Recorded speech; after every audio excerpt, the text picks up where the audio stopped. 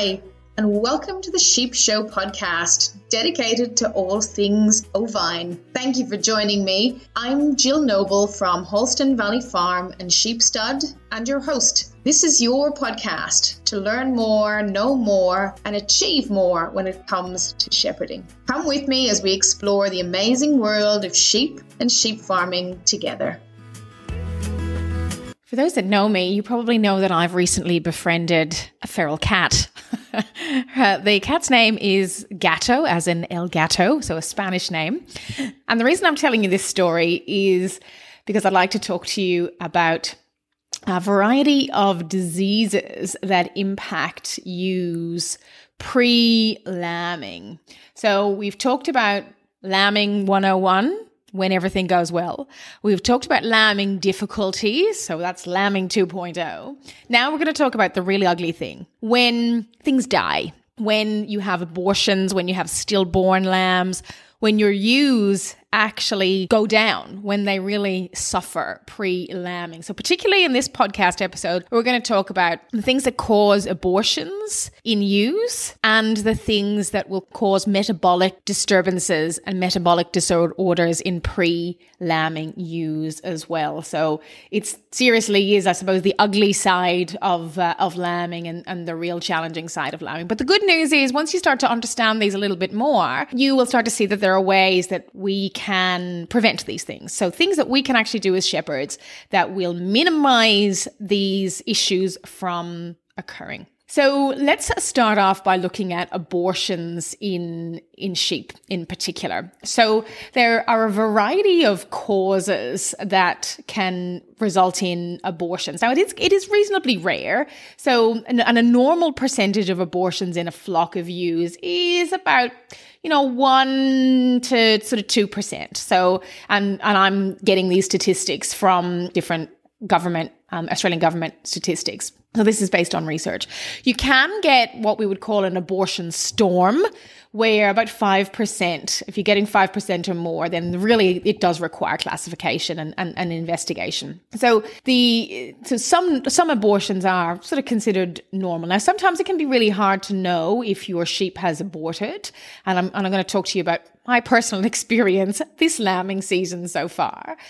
But one of the challenges is, of course, your sheep or your ewe could abort and you never know because what's left or the incompletely formed fetus can be eaten by predators, foxes, eagles, whatever it might be. Or of course you might just never see it in your paddock, so you might move your ewes on and you never know. So, and perhaps the first sign that we often will see is when we go to mark and we see a dry ewe, or if we're sort of closely monitoring our ewes and you know which ones are due to lamb and you see that one hasn't lambed yet, or you're seeing that perhaps they're putting on weight but no udder development. So these sort of things can really, really quite challenging. Now, of course, this is different from ewes being infertile. So when the ewe doesn't get pregnant at all, of course, that of course is a bit different to this. And again, that's something for us to explore at a later date.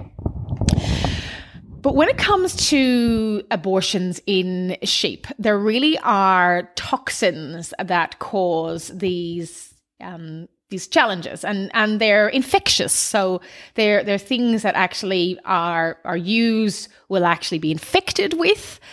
And the other challenge here is that a lot of these infectious diseases are what we call zoonotic, which means that they can cause disease in people as well. So we can actually suffer from them. So back to my feral cat. Cats can cause one of these diseases, and this is toxoplasmosis. And it's a parasite that can cause abortions in small ruminants. What happens is that the cats can shed in their feces, shed these parasites. And if cats, like my feral cat, is living in a hay shed, for example, or where you store your feed, then that cat feces can be deposited on that feed, or even in water, potentially. And then your sheep or other small ruminants can become infected when they ingest that feed or ingest the water that's contaminated by those cat feces. Now, I trust my feral cat. Sorry, I do. But I do see her sitting on bales of straw and sitting on bales of hay. So constantly thinking, what are you up to? Now, she's living outside and she brings me lots of mice and a variety of different things. But of course, this is a challenge for me to constantly think about. Now, we have been, as you've heard me talk about before, we have been supplementary or adding to the feed for our sheep for the last couple of weeks. Now, primarily, I'm using a customized non-GMO grain mix with a high acidosis buffer that we get specially made up by a local feed mill. And it's stored in a silo. So I'm storing that in a closed environment. So I know for sure that there's no contamination there from my feral cat. But I also was very, very lucky to get my hands on some clover hay from a local farmer in January. We went into the paddock and picked it up.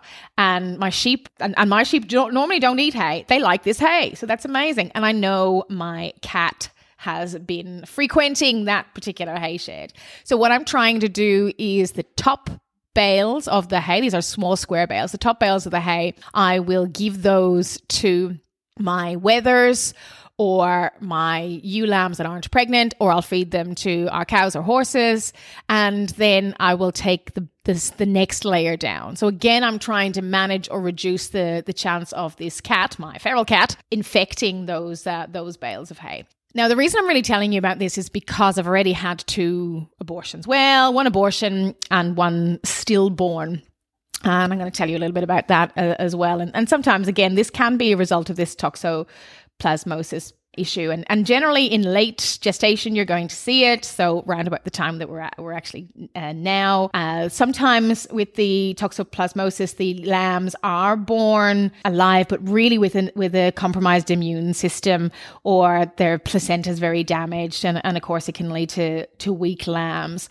So with my stillborn, there's a possibility that one could have been as a result of something like toxoplasmosis. And of course, I don't know where my feral cat is at night. She could be up around the where the sheep are, and of course could be infecting them as well. So it's just one of those challenges. But yeah, unfortunately, that is something. Last year, I think I had 1 or 2 abortions, and you kind of start to see this where the larger your flock, the more likely you are, or the more frequent you're going to see things like these happening. So that's something worth considering and just being aware of, particularly for a lot of us on farms. We have cats, they're around, they're quite useful. And I love my gatto. So so that's something to be aware of. Some of the other things can be that can cause abortion as well. Again, a lot of them are bacterial. So there's another one called Campylobacter. And again, this can be a big challenge with causing abortions and so on. And again, it's just a bacteria where once the sheep ingests this bacteria, it spreads into the uterus and can multiply. And of course can result in abortions as well. You can do an autopsy if you wanted to on the fetus. And if you can see things in the liver of that fetus, then you can identify, if it's orange or yellow, you can identify that it is this Campylobacter causing some problems as well. So, and this type of bacteria really survives quite well in cool, wet situations. So a lot more common in winter, and introduced by wild animals. So this is the feces of crows and foxes when they would have ingested perhaps contaminated wild animals. So they've eaten roadkill, for example, and as a result then can spread that around. There is some research on this particular bacteria which suggests that it can be cyclical, so it can occur every couple of years. Now you can get a vaccine for this particular one as well. But once you've had abortions and you think that this might be the cause, there's no treatment. So it's just one of those outbreaks as well. With a few things to think about with ewes that have aborted, you want to remove any material. So if you do see any fetuses, placentas, you do need to move that and get that away from the environment as quickly as you possibly can, because of course that can carry the bacteria that we're talking about. And it is better if you can to remove those ewes from the other mob as well, because of course they could possibly infect their other mates too. Another one is as a result of a lot of poorly fermented feed like silage or spoilt feed. And this is listeria. So pretty typical. Again, humans can get that. And it can actually cause quite a few diseases in sheep, from abortions to septicemia, meningitis, and things like that as well. And again, you can check this one with the yellowing or white in the liver if you did want to do an autopsy on your fetus for that particular one as well. And again, that one, if you do notice that can be treated with antibiotics, of course, changing the feed, so sort of managing that. The other one is salmonella as well. And again, this can be ingesting the bacteria, and it could be a carrier sheep or some sort of contamination from birds or other mammals as well who could carry this. For example, chickens often have a lot of salmonella, or other birds carry a lot of salmonella. And again, what you're looking for here is your ewes are sort of dull, lethargic, not themselves. And in this case, you will also get, you can get quite foul smelling, bloody diarrhea from your sheep as well. So those sorts of things can be managed by antibiotics too. And then the other one that we haven't actually talked about much, but is worth mentioning, and we'll talk about it in a little bit detail because it's later on, because it is quite important, is brucellosis. So in Australia in particular, we recommend that you only buy your rams from brucellosis accredited flock and flocks. And this is a disease that rams in particular carry. And can result in infertility in rams. And it is as a result of homosexual activity in rams. So that's how they often spread it.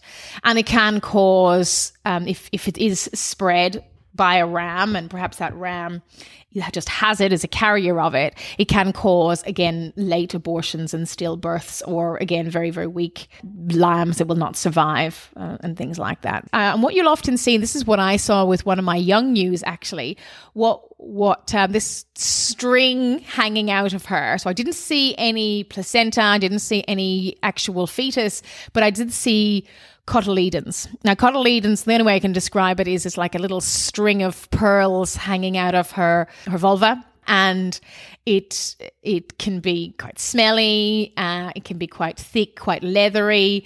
But if you start to see those hanging out, and I think I saw on a Facebook page, if in doubt, pull it out. You do want to kind of get rid of that as much as you possibly can, and again, segregate that ewe or that sheep from the mob. So that's, I suppose, just a little introduction to abortion. Again, bear in mind, even though we've just talked about all the different reasons why it could occur, it can just be one of those things.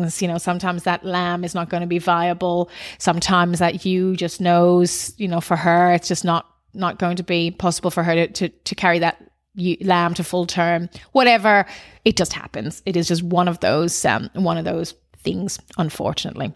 The other area that's worth talking about is metabolic diseases in sheep. Now, metabolic diseases is a group of conditions that are caused by deficiencies of essential nutrients, and of course they cause disease, or they disrupt the normal metabolic process in that animal. So how they process nutrients, how they process how their rumen works, for example, all these sorts of things. They're very sort of diseases or conditions that are caused by lots of different things, so sort of multifactorial. And why I'm talking about them right now is because pre-lambing, late pregnancy, early lactation are times when there's a high stress, high demand on our ewes, and high demand and need for nutrients. So you can imagine, just like any person any animal, there is a huge demand on the body when that person or animal is in late pregnancy, particularly in our ewe flock, and particularly in the year that we've got, and we talked about this with Brett, where we may see multiple lambing. So we may see, and I know in our ewe flock, we've seen lots of triplets and lots of quads in Australia so far this year. And again, that's kind of what you get. But of course, what you need to be aware of is that with that, you can get a lot more of these metabolic issues actually happening.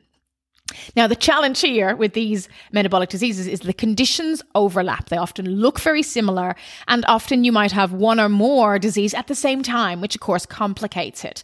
So again, prevention is, if we can, is really important. And again, treatment or how you're going to deal with it, you really need to be aware. And a lot of it, this is just about planning, prevention as much as you can, and then planning. So one of the ones that most of us probably are very aware of is one called pregnancy toxemia, or often called twin lamb disease. Now, cows can get this as well. And what this is where the animal is deficient in energy. So they have a fall in their blood glucose when they have increased energy demand, which of course in late pregnancy, early lactation, they're going to have.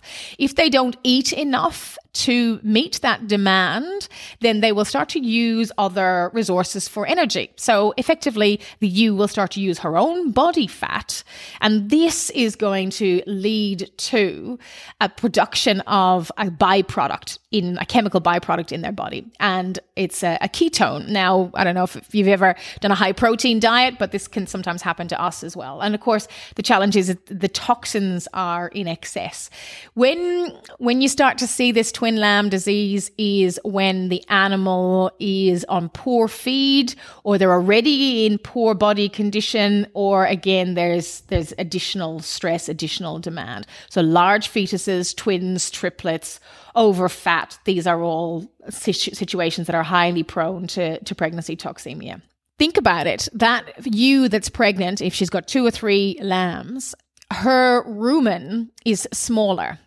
Her demand for nutrients is higher, but the space inside her is smaller. So if you give her the normal feed, grass, for example, she simply will not be able to consume as much grass as she needs to, because the space that she has is very limited. So what this means is that we need to make sure that the feed that's available is higher in protein and denser, I suppose, and higher in energy as well, so that pregnancy toxemia doesn't happen. Of course, what feed is higher in energy, higher in protein? Well, this is where you start to think about supplementary feeding with grain, with lucerne, something that would be of a higher percentage of protein. And we're probably looking at 12, 13, 14% if we can, or more of protein, as much as we possibly can. So again, this is where we can prevent it. Now, so let's look at this. So to know if your animal has pregnancy toxemia, they will just be depressed. They'll be lethargic. They will be reluctant to eat. They'll be slow to get up from lying down. They can actually show neurological signs. So these are things like ryegrass staggers, stargazing, tremors, blindness, this sort of stiff or staggery gait when they're getting up. And of course, that can actually result in death. So, and again, the other thing is you can get other issues, again, multifactorial, things like mastitis can occur as a result of these metabolic diseases. So it can literally just be like a domino effect. You get one, you get them all. So how do you prevent it? Well, adequate, good quality feed. And if you can, particularly if you know you've had a good season, they probably already had a good flush, they're carrying multiple lambs, then you need to really think about making sure they're in good condition, first of all. So condition scoring your ewes, and then if you can, increase that protein in the feed. And this hopefully will ensure that you don't get it at all, so it's preventable. If you do get it, then you're down the treatment route. And what you need to do is you need to increase and boost those blood glucose levels. And this is where you can get a pink liquid called ketol, which you can give orally to your ewe.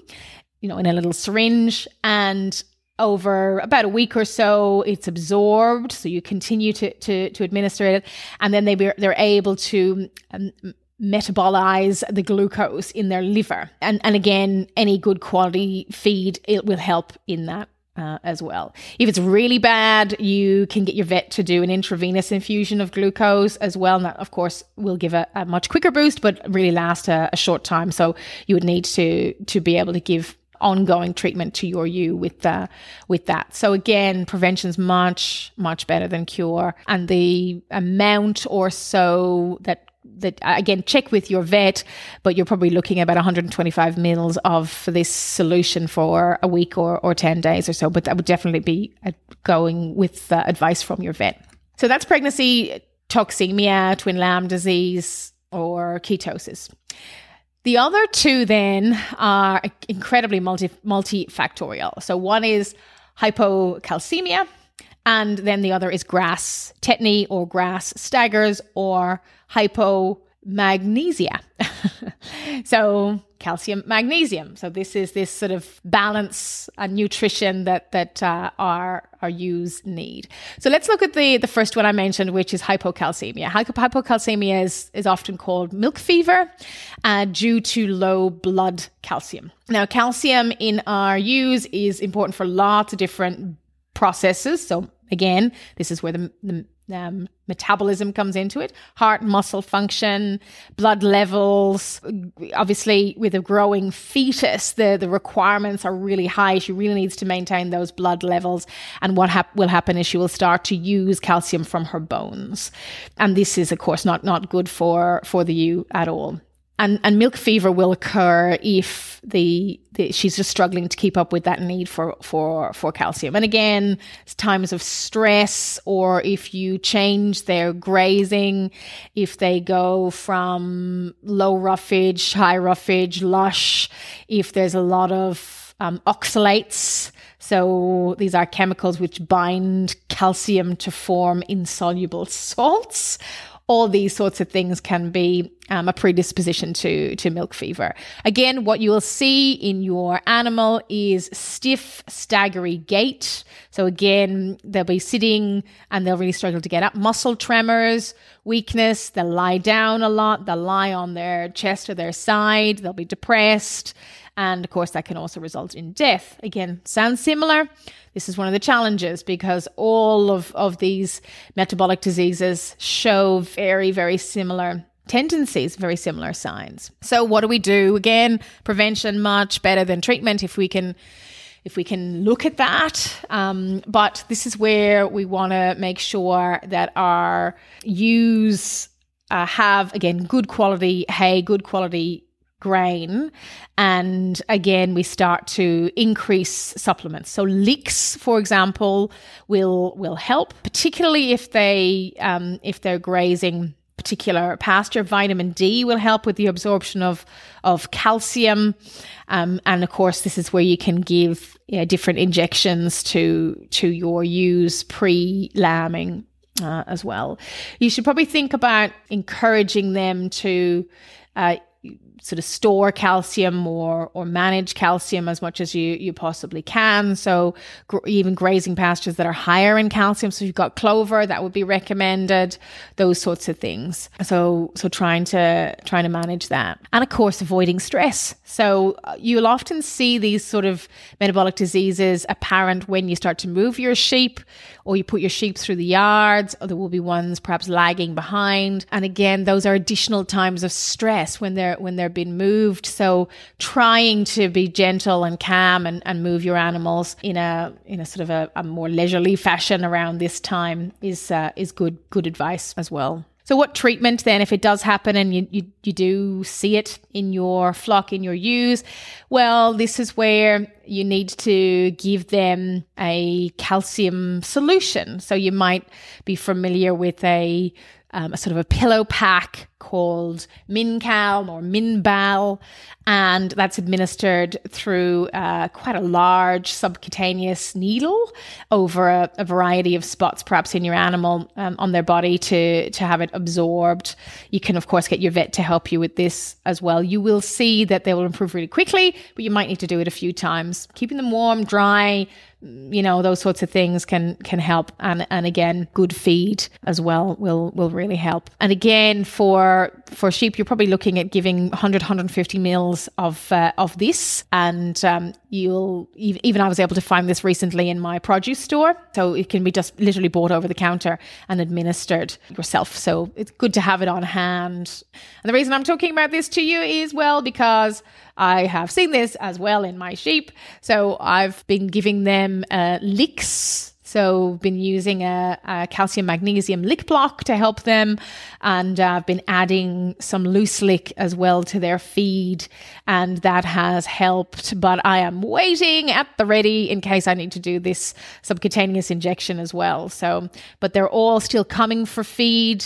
They're lying down, of course, a lot because they're very heavily pregnant. So that's normal. It's just about, well, do they still stand? So can you go up and touch them? That's probably not a good sign. They're probably needing a bit of intervention if that's the case. And then the other one is grass tetany. And this is as a result of low blood levels of magnesium. Grass tetany, grass staggers. Again, magnesium essential for muscle and nerve function. And if your animal is not absorbing enough of this in their diet, then you might also start to see this happen. Well, this appear apparent. I mentioned that these particular metabolic diseases are multifactorial. So one of the things can be, particularly with grass tetany, is that if the pasture has been fertilized by potassium-based fertilizers, then the absorption of magnesium can be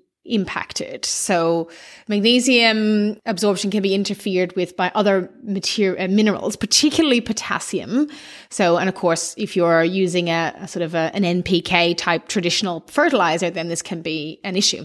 So this is the sort of thing we're sort of playing with as well. Gary and I have been particularly talking about prevention of grass tetany by using multi-species cropping. So looking at, well, what grasses species could we grow? What cover crops could we grow that would ensure that there would be enough magnesium and, of course, calcium as well, but magnesium here in particular is what we're talking about, so that when the ewes are eating grass, particularly in that sort of last 6 weeks or so, that last stage of gestation, that they would be able to access these minerals in the feed. And then all we'd really have to manage is the pregnancy toxemia. So really looking at that in particular. And this is where we see, like for us at the moment in our pasture, we're very lucky. It's quite lush. It's quite green, but it's a lot of winter ryegrass. So that's obviously meaning that in some of our pastures, that's all there's there. There's food there. There's food on the ground. But of course, that will mean that one species will or could be deficient in nutrients, and particularly where there is lush green grass, you might see that these metabolic diseases appear because effectively they're on a sort of a monoculture of a monospecies diet. And again, the symptoms of grass tetany will be stiffness, staggery gait, tremors, blindness. Sometimes they can get sort of really nervous and excitable. Sometimes it's drowsy, depressed. They'll be lying down. And of course, death can occur. And in some instances, particularly with grass tetany, all you see is death. It's just they're dead. And of course, that's not what we want at all. So to prevent it, again, think about that multi-species type cropping. And this is something we're going to explore in some future podcasts as well. So what exactly would be a good combination to try and grow, and how to do that? You know, a lot of our pasture is not tractorable. So we need to look at other alternatives to sow out and introduce different species into our pasture. so that we can get that diversity. But of course, prevention can be in the form of leaks, magnesium-related leaks. And I've been trying even Epsom salts, adding some Epsom salts. It is a laxative, so you do need to be careful with it. And anything where that you would have, perhaps where you know the levels of potassium in your soil. So if you're aware of your soil mineral makeup, then you can sort of try and make some decisions around where you might graze those sheep coming up to those final stages of gestation. If you do see these signs, the signs of grass tetany, then it's back to that subcutaneous injection that I mentioned. So particularly here, the Minbal or the Pillow Pack 4-in-1 is used. And of course, you can consult your vet, but you can get this product over the counter as well. So, and we're looking at regular doses, trying to sort of increase it. You will again see they will respond very quickly, but you do need to perhaps continue it. And you're looking at, for a 100 kilo ewe or 80 kilo ewe, 100 to 150 mil. So quite a lot subcutaneously administered for managing those. So prevention, better than cure. Being aware of these two particular challenges, the bacterial impact with all of those, particularly that can result in abortions, stillborn lambs that are not viable.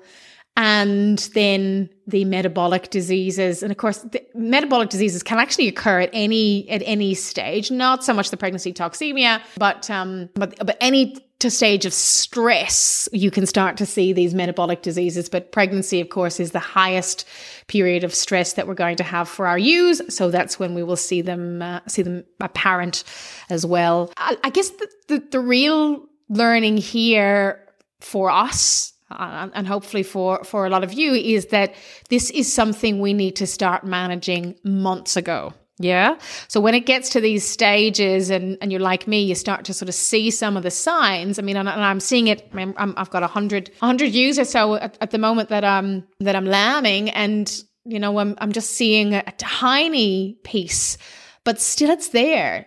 Still I would one abortion and one sort of stillborn unviable lamb. Again, I'm putting that down to that's probably the normal percentage. But the metabolic diseases are something that we can really start to prevent. So loose licks, mineral injections in the pre-lambing, diversity of pasture, managing the soil, being aware of your soil nutrition levels, supplementary feeding, and then being prepared, being prepared for those eventualities, or being prepared for these sort of disasters. And sometimes that's exactly what we just need to do. So trying to prevent as much as we can, and then trying to be prepared as much as we can. This series here, this podcast is going to be part of a lambing diary series. So I'm going to continue to share with you my journey, warts and all, of lambing, my biggest lamb numbers that I've ever had to lamb. And hopefully you'll learn along with me as I learn and research and talk to people and find out some of the challenges. Hopefully the news will get better. I am expecting some lambs this week. So hopefully by the time we talk next week, we will have some lambs, and it'll all be lovely, joyful, bouncy baby lambs around the place.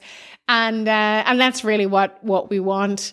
And I'll be able to tell you a little bit about how those situations go and what joys I can share with you. But yeah, shepherding is sometimes the highs and the lows, as I've mentioned before. And these things that we've just talked about today are definitely some of the more challenging things. But hey, that's all part and parcel of it. It's all learning. It's all an opportunity for us to get better. Happy lambing wherever you may be, or if you're in other parts of the world, you might be coming to the end of summer and you might be starting to mark your lambs and weigh your lambs. So interesting for you. You're in a position where you can prepare, I suppose, for joining and ensure that some of these things that we've just talked about you can prevent them as much as possible. You've been listening to the Sheep Show podcast with Jill Noble from Holston Valley Farm. Please take a moment to rate and review this podcast on your preferred podcast app. Each rating and review helps us fulfill our goals of helping you learn more, know more, and achieve more